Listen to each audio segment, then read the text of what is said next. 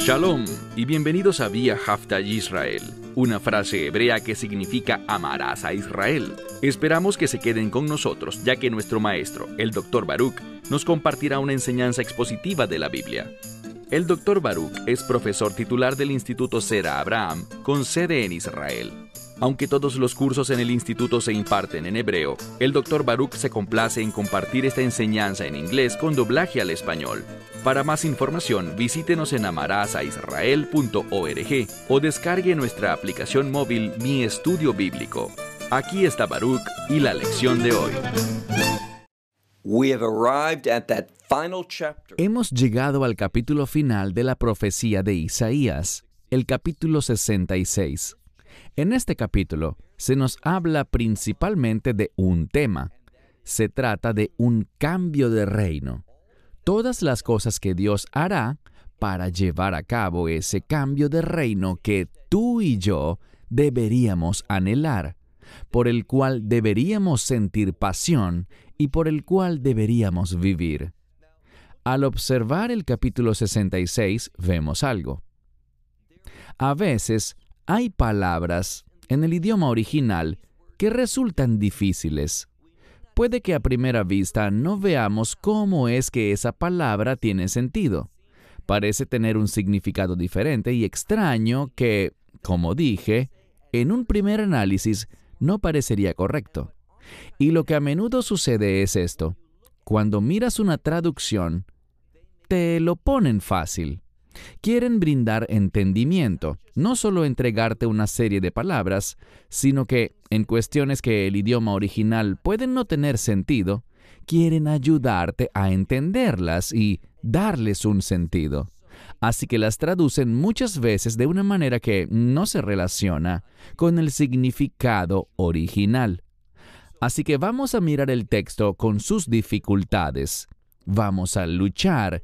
Y en esa lucha con oración podemos llegar a lo que Dios quiere hacernos saber. Y en segundo lugar, vamos a ver que esta profecía en Isaías capítulo 66 nos hablará acerca de cómo Dios se moverá poderosamente para establecer el reino. ¿Somos realmente personas que esperan que Él lo haga? No solo esperar que Él se mueva poderosamente, sino cómo se moverá de una manera muy poderosa en estos últimos días. Así que comencemos. Isaías capítulo 66. Una última cosa antes de leer el primer verso. Mencioné que hay un énfasis en el cambio de reino específicamente. Y cuando Isaías habla sobre el reino, usa una frase que hemos visto antes, en la que habla sobre los nuevos cielos y la nueva tierra. Juan toma ese mismo término en el libro de Apocalipsis, pero cuando Juan usa el término nuevos cielos y nueva tierra, está hablando de la nueva Jerusalén, el estado final del reino de Dios. Sabemos que antes de la nueva Jerusalén está el reino milenial, y en su mayor parte, cuando Isaías habla del reino y usa ese término que se relaciona con un cambio de reino, nuevos cielos y nueva tierra, Isaías lo usa más en relación con el reino milenial que con la nueva Jerusalén. Y eso se debe a que todavía vemos un énfasis en la Torá. La Torá no será eterna, pero aún tiene relevancia.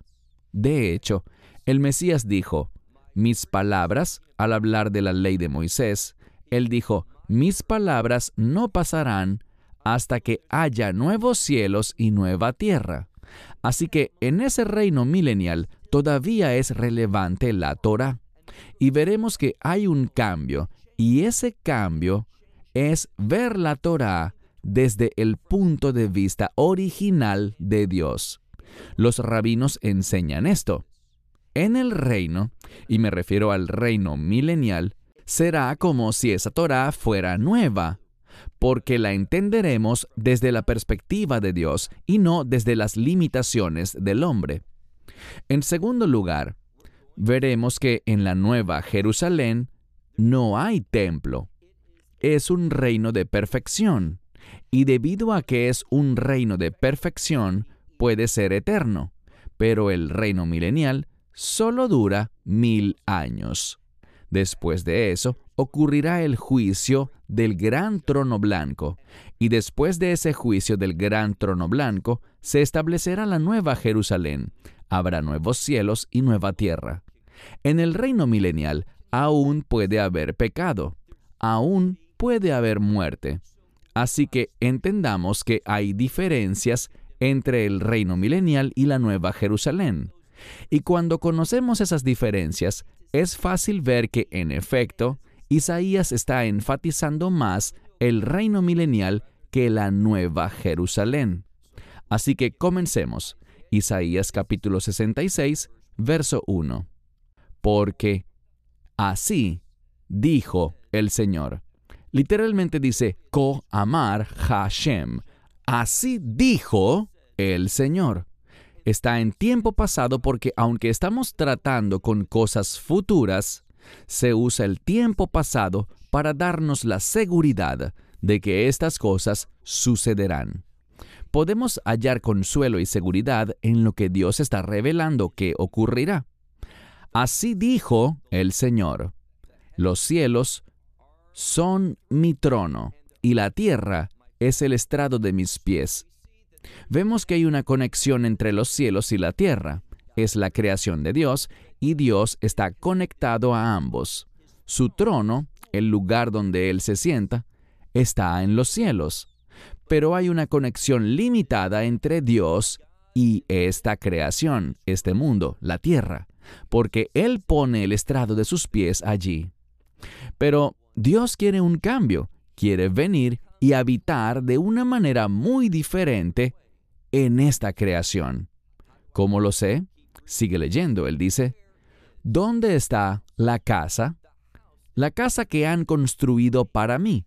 La palabra casa, bait en hebreo, es también una referencia al templo. ¿Dónde está el templo que han construido para mí? También dice, ¿dónde está el lugar de mi reposo? La palabra menujá en hebreo significa reposo. Está relacionada con el Shabbat, que está relacionado con el reino.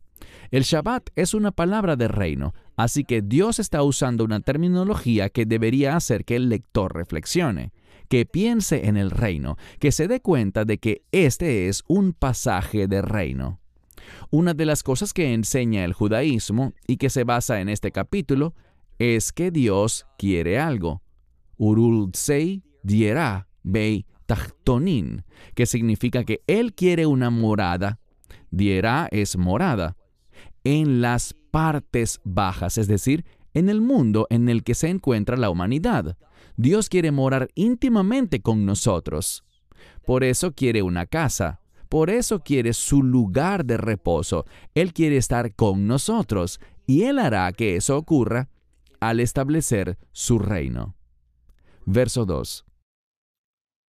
Y todo esto, es decir, los cielos y la tierra, que es una referencia a la creación, toda la creación, dice, mi mano ha hecho. Luego tenemos una frase interesante en mitad del verso 2 que dice, Vaihiu joelech, que significa todos estos existieron. Para la mayoría de los eruditos, esa frase que he traducido como estos existieron, hace referencia a la existencia de estos, a que estos han sido, que estos existen. Dios es el arquitecto y el creador de todo lo que es. Todo lo que existe vino a través de la mano, es decir, la autoridad y el poder de Dios. Y luego dice algo muy importante al final del verso 2. Neum Hashem ve'el ze habit. Declara el Señor, y a este miraré. Dios declara que ha hecho todas estas cosas. Todo esto existe por Él. Y luego Él dice, y este, o a este, miraré. Esta es la palabra habit, que es significativa. No es la palabra que suele usarse para ver o mirar algo. Significa observar con intención.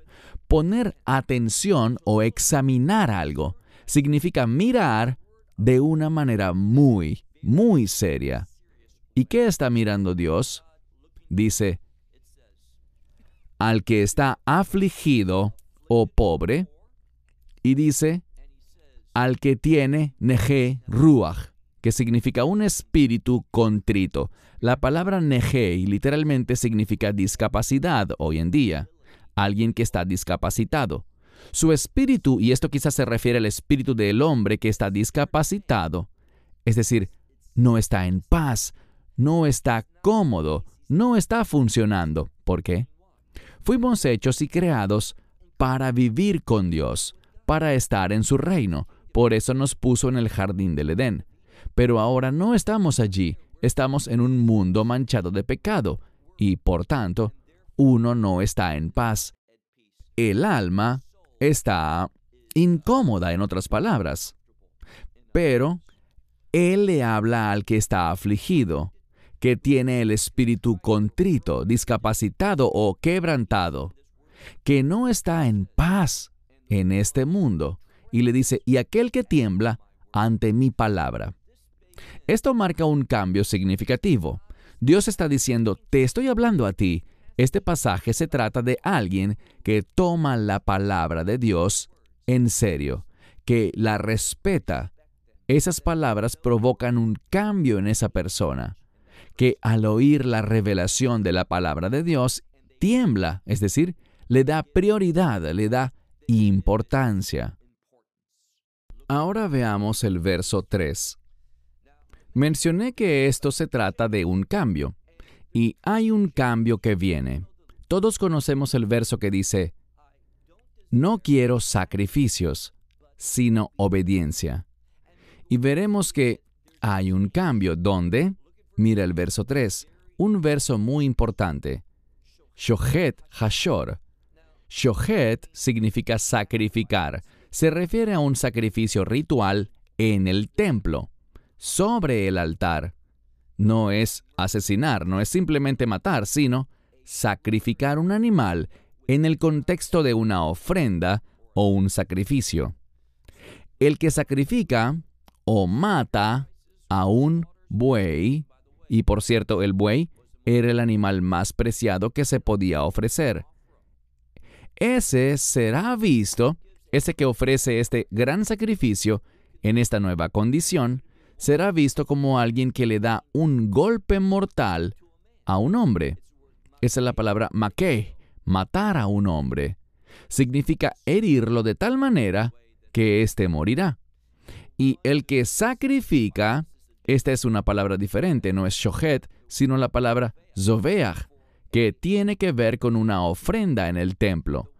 El que sacrifica una oveja, y era un acto normal sacrificar ovejas, pero ese será visto como, ese es como alguien, y la implicación es que da un golpe mortal en la nuca de un perro. Es decir, como que golpea y mata rompiéndole el cuello al perro. Respecto a los perros, hay dos conceptos relacionados a ellos en las Escrituras.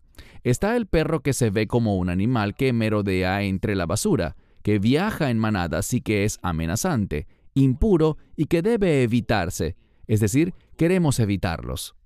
En segundo lugar está el perro como lo vemos nosotros, que vive entre nosotros, que es casi parte de la familia y al cual amamos.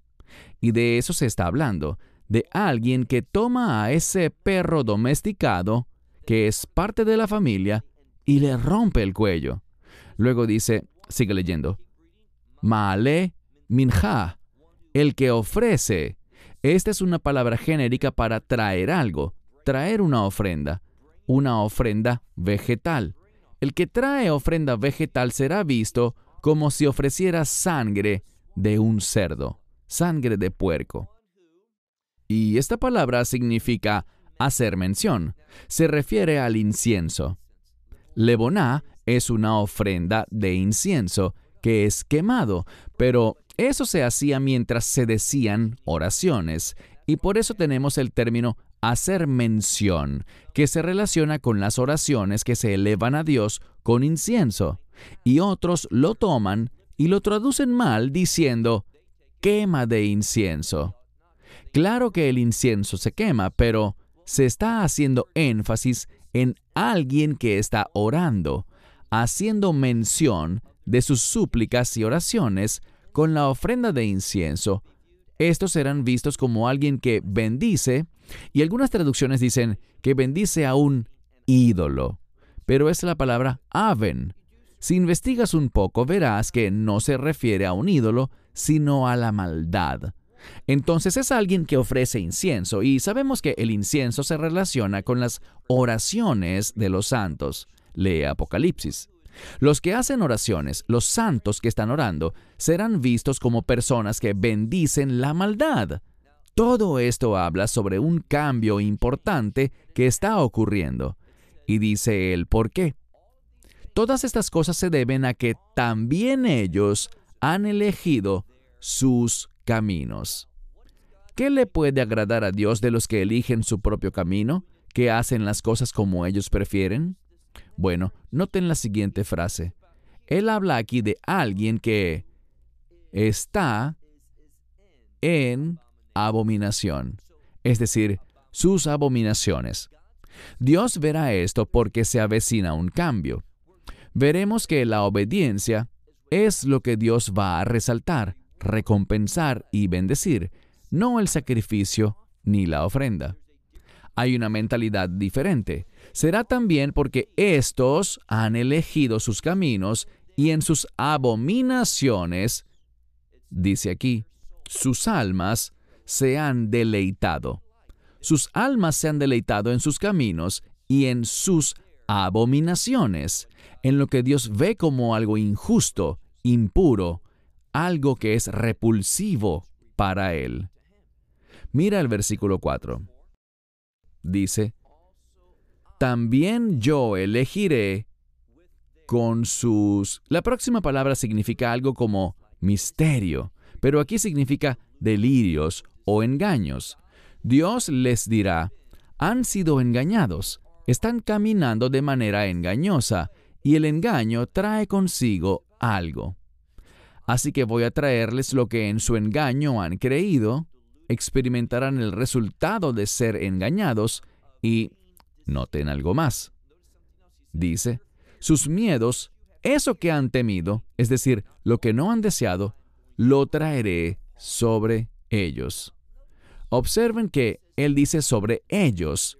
Hay una dicotomía entre ellos y el pueblo de Dios. En este pasaje, como hemos visto a lo largo de la profecía en general, incluido Isaías, hay un énfasis en el remanente que Dios redimirá, que tomará para sí mismo y que será su pueblo, y Él será su Dios, pero no es así con estos. Sus peores temores, Dios los traerá sobre ellos. ¿Por qué? ¿Por qué actuará de esta manera? Sigue leyendo el verso 4. Por cuanto llamé, pero no hubo respuesta. Recuerden que la palabra escuchar involucra una respuesta. Responder de la manera correcta. ¿Qué hicieron? Más bien hicieron lo malo ante mis ojos. Y, dice aquí, lo que no deseé, ellos eligieron. Consideremos esto a nivel personal. ¿Estamos eligiendo las cosas? ¿Estamos buscando aquellas cosas que Dios dice que no son sus caminos? ¿Que no son sus deseos para ti?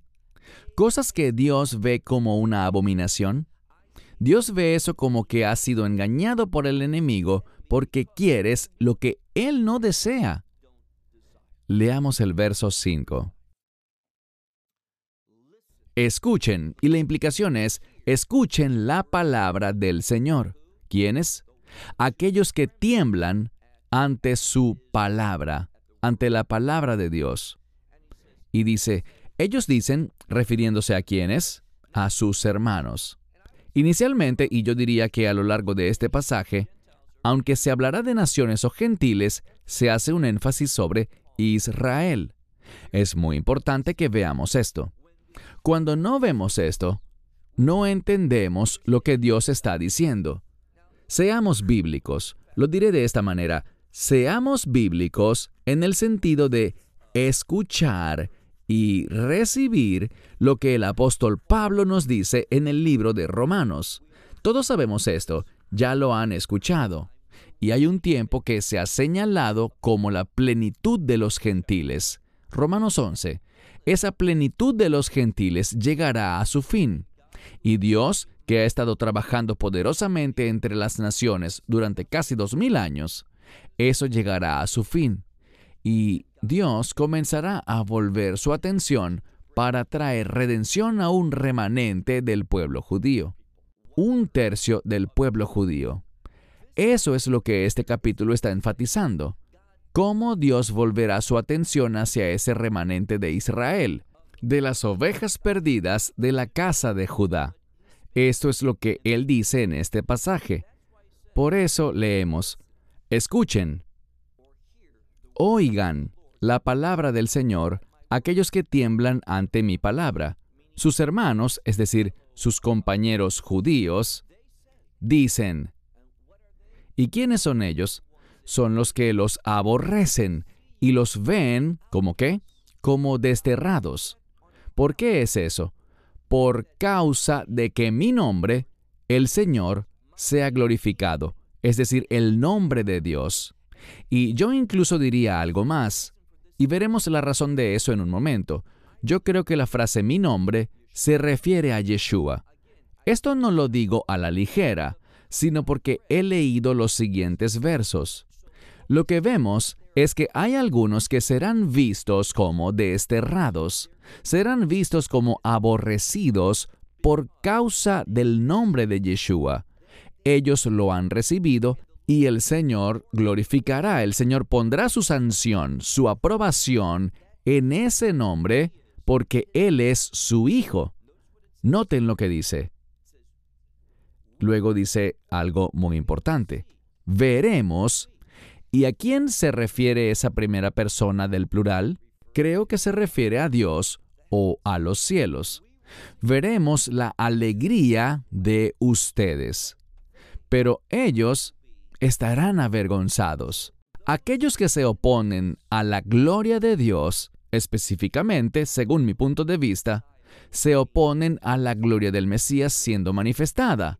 Y aquellos que son aborrecidos en este mundo por su fe en Yeshua, al final, Dios se moverá y manifestará la alegría de ellos, es decir, nuestra alegría, donde dice la alegría de ustedes es la de los que temen a la palabra de Dios, que le dan prioridad a Dios, y aquellos que están en contra de eso serán eternamente avergonzados. Pasemos al verso 6. Dice, la voz o sonido es la palabra hebrea kol, con la letra kuf, en vez de kaf es kol sha'on. Es un sonido, un ruido. Es el sonido de una interrupción que hace que alguien preste atención. La voz de un sonido o un ruido de una ciudad. Y luego dice la voz o el sonido del santuario. El sonido del Señor. ¿Qué está haciendo Él? Meshalem. Meshalem en hebreo moderno significa pagar algo, tributar, pero incluye la palabra shalom. Meshalem, de la palabra shalom, significa llevar a término. He mencionado muchas veces que shalom es el cumplimiento de la voluntad de Dios. Lo que Dios está haciendo en este pasaje es hacer que se lleve a cabo su voluntad. Así que es un sonido, una voz, un ruido que capta nuestra atención, la atención de todos, porque el Señor está dando el pago de su retribución. ¿A quiénes? A sus enemigos. Vemos que se está haciendo referencia a algo. Aquellos que no quieren glorificar mi nombre, es decir, el nombre de Yeshua, aquellos que no quieren glorificar eso son enemigos de Dios. Eso es lo que nos dice este pasaje. Verso 7. En el verso 7 se está hablando de un cambio, un nuevo nacimiento, un nacimiento que es sobrenatural. no se pierdan lo que Dios está diciendo aquí, las imágenes que nos está dando. Verso 7. Antes de que tú o ella estuviese de parto, lo digo así porque la misma forma gramatical puede ser segunda persona singular masculina o tercera persona singular femenina. En este caso, creo que es femenina. Así que sería, antes de que ella estuviese de parto, y luego tenemos la confirmación. Ella dará a luz o ha dado a luz. Y antes de que le sobrevenga su dolor, dice, ella dará a luz a un varón. Por eso dije antes que estamos hablando de una referencia al Mesías, porque esta palabra, Zahar, se usa proféticamente con respecto al Mesías. Es lo que vemos como un niño varón. Por ejemplo, en el libro de Apocalipsis, al hablar de Israel, dice que esa nación da a luz a un niño varón, y se refiere al Mesías. Por supuesto, esto está en griego en el Nuevo Testamento, y esto está en hebreo aquí, pero es el mismo concepto, y también vemos una referencia a eso en el Antiguo Testamento. Verso 8. ¿Quién ha oído cosa semejante? ¿Quién ha visto algo como esto? Fíjense en el lenguaje de estas frases. Mi shama kazot, mi ra'a ke'ele. ¿Quién ha visto cosa semejante? ¿Quién ha visto este tipo de acontecimiento? Y dice, es una nación capaz de hacer trabajo en un día. La palabra trabajo se refiere al trabajo de parto, a dar a luz. Dice, una nación, ahora está la palabra literal para dar a luz, en un día. Esto nos habla de lo siguiente. ¿Puede establecerse el reino en un día? ¿De una sola vez? ¿De manera abrupta y tan rápidamente? ¿Puede suceder algo así? Es decir, hemos estado orando por el reino de Dios durante mucho tiempo en nuestras vidas, pero ya las generaciones antes de eso, incluso antes del Mesías, estaban orando por el reino de Dios. Y aún no ha llegado, pero este vendrá abrupta y rápidamente en un día, en un momento. Eso es lo que dice aquí. Porque ella estará de parto y también dará a luz. ¿Quién? Bueno, el pronombre ella aquí es Sión. Es una palabra de reino. Sión estará de parto y dará a luz a sus hijos. Y aquí hijos significa descendencia, sean hombres o mujeres. Así que lo que sucederá es esto. Llegará un tiempo en el que habrá una transformación, en la que se establecerá el reino y todos los habitantes del reino estarán allí. Será un momento glorioso. Eso es lo que Dios está hablando en este pasaje. El nacimiento y el establecimiento de Sión, el reino de Dios. En el verso 9, Dios dice, ¿soy yo alguien que rompe? Es una palabra que literalmente significa causar que se rompa algo. La mayoría de los eruditos lo relacionan a romper fuente cuando una mujer da a luz. Es parte del proceso de parto y dice, ¿acaso empiezo o hago romper fuente para luego no permitir el nacimiento? Dice el Señor. Por supuesto que no es así. Él dice, ¿soy yo alguien que causa el nacimiento y luego lo detiene? ¿Eso es lo que yo hago? Dice tu Dios. Y obviamente no. Dios no lo detendrá. No lo impedirá. Él lo llevará a término, a su cumplimiento. Y por eso dice, alégrense, en plural. Le está hablando a su pueblo, al pueblo del reino, a los creyentes. Alégrense con Jerusalén, regocíjense, y luego dice, no con, sino en ella, todos los que la aman. Y por eso es que no entiendo. Sé que algunos creen que insisto demasiado en este punto, pero creo que es algo relevante. No sé cómo alguien puede mirar a Jerusalén hoy y ver la Escritura que dice, si me olvido de ti, oh Jerusalén, que mi mano derecha olvide su destreza, que se me pegue la lengua al paladar. No entiendo cómo es que, después de ver el modo en que las Escrituras nos presentan a Jerusalén, cómo nos exhortan a verla como un lugar especial y ver los pasajes proféticos, aún alguien puede decir que Jerusalén ya no tiene importancia, que Dios ha terminado con esa tierra, que a Dios no le interesa la propiedad del territorio. Me cuesta creer que alguien pueda afirmar esas cosas que, en mi opinión, son una herejía flagrante. Sigamos leyendo, dice, alégrense, todos alégrense con Jerusalén. Y luego una palabra diferente para decir, regocíjense en ellas, todos los que la aman. Regocíjense con ella en alegría, todos los que están de duelo por ella. ¿Qué significa eso? Duelo por su condición actual, por el estado presente de Jerusalén. Sabemos que las cosas no van a mejorar porque, proféticamente, Jerusalén en los últimos días es llamada Sodoma y Egipto. No me equivoqué al pronunciarlo, es llamada Sodoma y Egipto en el libro de Apocalipsis. ¿Cómo sabemos que es Jerusalén? Dice que es donde nuestro Señor fue crucificado. Respecto a Jerusalén, hoy deberíamos estar afligidos, y será aún peor al acercarnos más a los últimos días. La injusticia estará presente en esa ciudad porque el anticristo querrá usarla para su propósito. Así que deberíamos estar lamentándonos ante su condición espiritual actual. Pero viene un cambio, mira el verso 11.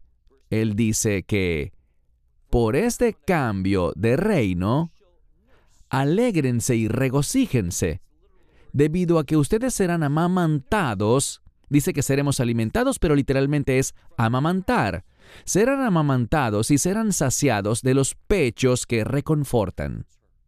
Dios va a reconfortar. Él dará alimento a esta esperanza de reino, como los infantes que son amamantados, como una madre que amamanta da alimento a sus hijos.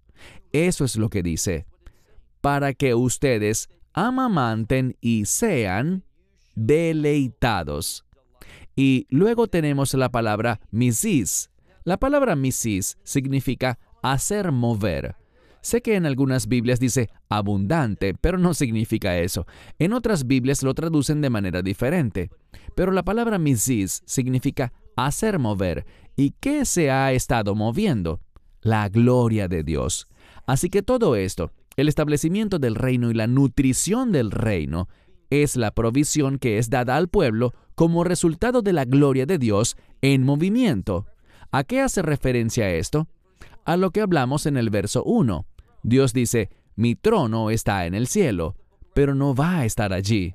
Lean Apocalipsis. Todo Apocalipsis habla de que Dios traerá su trono a este mundo. Eso es lo que Él hará en última instancia. Él quiere habitar con nosotros, y de eso se trata.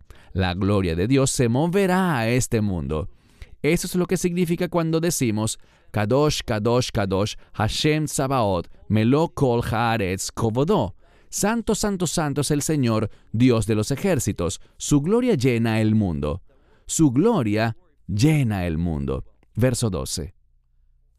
Porque así ha dicho el Señor. He aquí, yo extiendo hacia ti como un río, paz.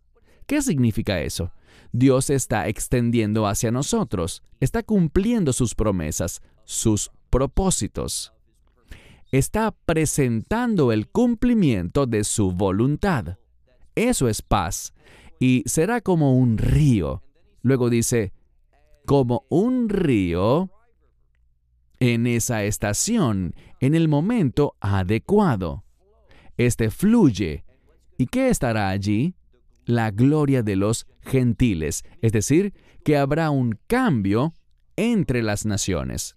Vemos esto muchas veces proféticamente, y es esa plenitud de los gentiles, hablamos de eso, ellos los nutrirán, literalmente, ellos los amamantarán, serán alimentados, y en el costado, eso es lo que dice literalmente, no en plural sino en singular, en el costado A menudo cuando una mujer amamanta a un niño, se acuesta de lado. Dice, en el costado serán alimentados, pero serán levantados, y sobre las rodillas se divertirán, serán mimados. Es un término de deleite, de alegría, de felicidad, gozo. Esto es lo que Dios hará. Verso 13. Como un hombre a quien su madre consuela, así yo los consolaré. En Jerusalén serán consolados. Esta palabra que se repite varias veces, consolar, es la misma palabra de la que obtenemos el término Capernaum en el Nuevo Testamento. Capernaum es la villa del consuelo, y esta palabra está muy relacionada con el Mesías y con su obra.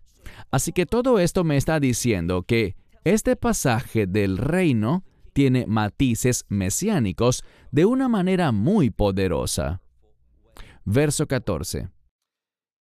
Ustedes verán, y su corazón se regocijará, y sus huesos, es decir, la esencia misma de ustedes, como un campo verde, brotará. La esencia misma de ustedes brotará como un campo verde y exuberante. Y dice, la mano del Señor será conocida con mis siervos, no para mis siervos, sino con mis siervos. Es decir, el poder de Dios estará en nosotros, pero, noten lo que dice, Vezaam et oivav, que significa ira con sus enemigos.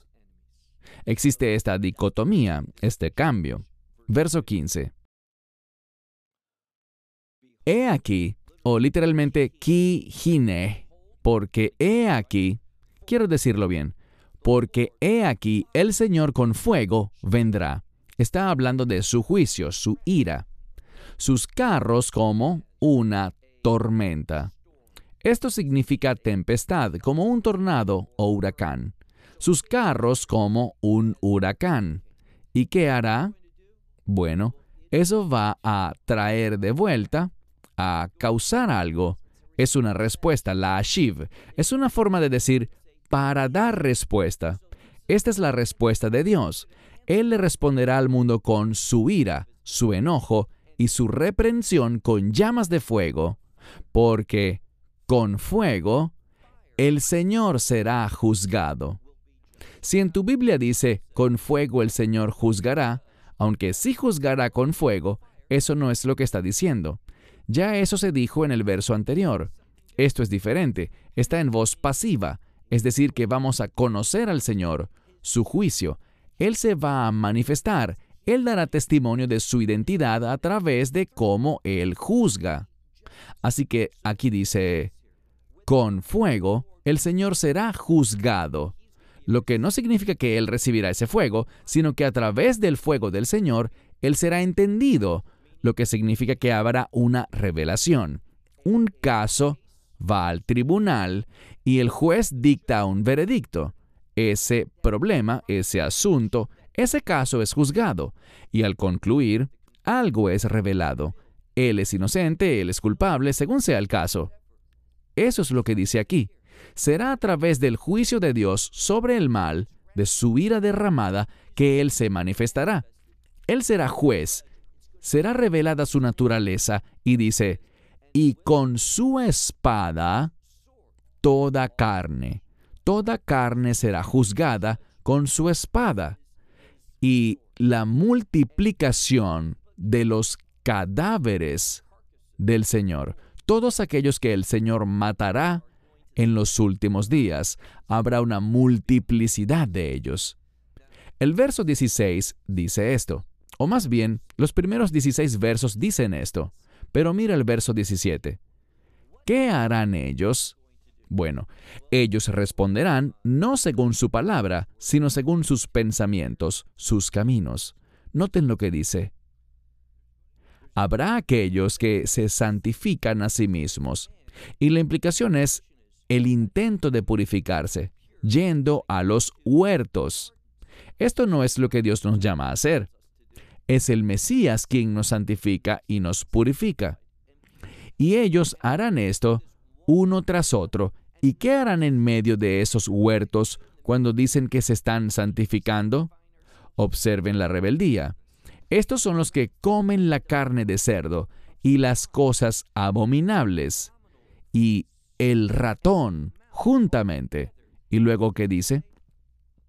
Yasufu, ellos llegarán a su fin, declara el Señor. Declara el Señor indica una promesa. Este intento falso, este camino desobediente y rebelde para intentar estar bien con Dios, lo hacen según sus pensamientos, y por eso Dios dice en el verso 18, yo conozco sus obras y sus pensamientos, y debido a eso, Él viene. Es interesante que la palabra viene está en femenino porque vemos que con la venida del Señor para el juicio, también vendrá la redención para su pueblo. Tenemos que prestar atención a los cambios gramaticales, cambios de género en el texto. A menudo, cuando se hace referencia a Dios en femenino, eso trae un contexto redentor. Y esto es lo que vemos aquí. Mira de nuevo el verso 18. Él dice yo, y la implicación es yo conozco sus obras y sus pensamientos. Y él dice, el Señor viene a reunir a todas las naciones y a todas las lenguas. Y ellos vendrán y ellos verán mi gloria. Esa gloria es una gloria de juicio. Recuerden el contexto: adoración inapropiada, abominación, comer carne de cerdo, todas esas cosas. Ahora, déjame hacerte una pregunta. No hay duda de que esto está en un contexto de los últimos días, ¿verdad? Estamos hablando de los últimos días, de Dios estableciendo su reino. Y dentro de ese contexto, Dios habla en contra de aquellos que comen cerdo. Dios es consistente. No podemos decir, Dios nos ha dado libertad. Nunca tenemos la libertad para pecar. Seamos obedientes. Miremos la palabra de Dios. No es difícil entender esto. No es por accidente que Dios dice esto, porque muestra que no temieron su palabra. No temblaron ante su palabra. Necesitamos hacer eso. Necesitamos tomar en serio la palabra de Dios. Así que si piensas que puedes simplemente comer de todo, que Dios ha limpiado todo tipo de carne, la Escritura no dice eso. Eso es una mala traducción. Y hemos dictado enseñanzas sobre esos pasajes, por ejemplo, de Marcos y Mateo, que muestran por qué son malas traducciones. Estas no hablan no de la palabra de Dios, sino de los deseos pecaminosos de las personas. Verso 18. Yo, sus obras y sus pensamientos, y por eso es que Él viene, a reunir a toda nación y lengua. Vendrán y verán mi gloria. Ellos vendrán y verán mi gloria. Es una gloria que se manifiesta, como vimos antes, en su ira. Y pondré entre ellos, noten esto, y pondré entre ellos una señal milagrosa, que enviaré de ellos, o que enviaré a los que salen de ellos. Noten la gracia de Dios. La palabra en mi opinión, y otros están de acuerdo, es una señal mesiánica. Es esa última oportunidad. Habrá un remanente. Sí, sé que ha terminado la plenitud de los gentiles. Dios está volviendo su atención a Israel, pero cuando Israel haga las cosas bien con Dios, habrá una bendición. Y en los últimos días habrá una revelación del Mesías que ese remanente de Israel verá y creerá, pero también habrá una porción de las naciones. Pero todo eso pasa con la ira de Dios. El Mesías es quien derrama la ira de Dios. Es su ira, como dice el libro de Apocalipsis, la ira del Cordero. Y, sin embargo, habrá refugiados entre las naciones. Luego dice, en Tarsis, Fut, Lud, los que disparan arco en Tubal y Javán. Javán puede ser Grecia o quizás Europa. Islas lejanas que no oyeron hablar de mí, mi testimonio, ellos no vieron mi gloria. ¿Qué hará Dios? Él hará esa revelación final. Dice aquí, y ellos contarán, todas estas cosas contarán acerca de mi gloria entre las naciones. Ahora, está enfatizando a estos refugiados, a estos que son enviados de entre esos lugares. Ellos hablarán de mi gloria entre las naciones, estas personas o estos eventos que la manifiestan. ¿Y qué hará Dios? Verso 20. Literalmente dice, y ellos traerán a todos sus hermanos. Ahora está volviendo a dirigirse a Israel. Él dice que todo esto será visto en estos lugares entre las naciones, esa señal y todo eso. Pero lo que se enfatiza aquí es el efecto que eso tendrá. ¿En quiénes? Eso está sucediendo entre las naciones. ¿Puede alguien responder a eso? Dios mediante, espero que sí. Pero el énfasis del texto no está en las naciones. Dios está haciendo estas cosas entre las naciones para aquellos judíos que todavía están en el exilio. ¿Por qué? Mira el verso 20. Ellos traerán a todos tus hermanos.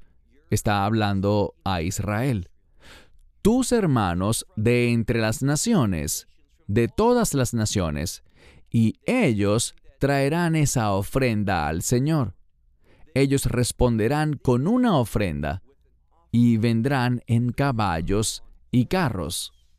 Y la siguiente palabra puede significar algo parecido a tortugas, que vendrán en cargamentos, en mulas, en camellos. ¿Y a dónde vendrán? Habrá un regreso. Serán llevados de vuelta a mi monte santo, Jerusalén. Así que Dios ve a Jerusalén todavía como su monte santo. Pasará por un tiempo de mucha corrupción, pero sin embargo, Dios la purificará, la santificará. Él transformará a Jerusalén y ahí se ubicará su reino durante el reino milenial. Uno de los errores que muchos cometen, sobre todo los teólogos reformados, es que quieren vincular los pasajes que hablan del reino milenial y de la Nueva Jerusalén y combinarlos. No debemos hacer eso. La Escritura no nos permite hacerlo. Así que habrá una transformación entre las naciones, de un remanente del pueblo judío, y ellos responderán. Ellos querrán adorar, llevar presentes. Dice, viajarán a mi monte santo, Jerusalén, dice Dios. De la manera como los hijos de Israel traen sus ofrendas en vasijas limpias. Kli tajor, vasijas limpias. ¿A dónde? A la casa del Señor. Así que finalmente veremos la unidad de aquellos que estaban en el exilio, separados de la casa de Dios. Ellos serán traídos de vuelta. El verso 21 dice que, de entre esos judíos que estaban en el exilio, que no estaban adorando, que estaban perdidos en la oscuridad espiritual, Él dice, también de ellos tomaré para ser sacerdotes levitas. Esto es lo que nos dice que estamos tratando con el reino milenial. Es el reino milenial porque tenemos sacerdotes levitas, dice el Señor. Verso 22. Porque así como los nuevos cielos y la nueva tierra que yo estoy haciendo, así como ellos estarán delante de mí, es decir, que hay una permanencia aquí, y habla sobre salvación eterna. Así como los cielos nuevos y la nueva tierra permanecerán delante de mí, dice el Señor, así vuestra descendencia permanecerá en vuestro nombre. Es decir, que la descendencia de aquellos que lleguen a la fe en los últimos días, ellos tendrán una eternidad. Y vuestro nombre, es decir, el carácter de ellos, no cambiará. Verso 23. El verso 23 habla sobre la adoración milenial. ¿Por qué lo digo? Dice, y sucederá de mes en mes y de año en año, vendrá toda carne a inclinarse delante de mí, dice el Señor. Esto que leemos aquí, por la mención del Shabbat y la luna nueva, es decir, cada mes, nos habla sobre la Torá, la cual no estará en vigencia en la Nueva Jerusalén, sino en el reino milenial. Y hay algo más que nos dice que esto es el reino milenial. Fíjense en lo que pasará con aquellos que nacerán en el reino milenial, pero que no se someterán. Dice aquí, ellos saldrán desde donde quiera que estén para regresar a Jerusalén y adorar a Dios. Saldrán de donde estaban y verán a todos esos desobedientes. Verán los cadáveres de los transgresores, los hombres que han transgredido o personas que han transgredido contra mí. Noten que hay eternidad aquí, un castigo eterno para aquellos que han transgredido y que rechazan la palabra de Dios. Dice, porque sus gusanos no morirán, y su fuego, este fuego de tormento y castigo, no se extinguirá. Luego dice, y serán, y la siguiente palabra es deraón. Ellos serán una abominación para toda carne. Los mirarán con repugnancia y todo se reduce al hecho de que no respondieron a la palabra de Dios. No quisieron una experiencia de reino. Querían establecer las cosas según sus pensamientos y sus caminos, que Dios dice que son una abominación para Él. Se acerca un cambio de reino. Y mi última palabra para ti con respecto a la profecía de Isaías, en el estudio de toda esta profecía, es tomar en serio la palabra de Dios. Ver lo que dice sobre cosas como el Shabbat, la luna nueva, lo que dice sobre comer carne de cerdo. Lee lo que dice la palabra de Dios y el hecho de que eso nos llega en un contexto de reino. Y en lo personal, no tengo interés en lo que alguien coma, pero porque amo a los demás y estoy comprometido a hacerlo, eso me hace querer compartir estas cosas para que oigas la verdad, para que la veas y respondas en obediencia, porque somos guardadores de nuestros hermanos.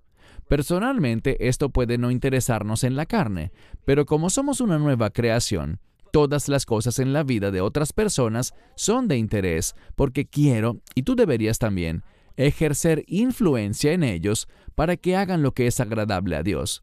Por eso hago estas declaraciones, y no por razones personales, sino porque estoy comprometido con la verdad de Dios. Y mi esperanza y mi creencia es que tú también lo estés. Llevemos a otros a tener ese mismo compromiso.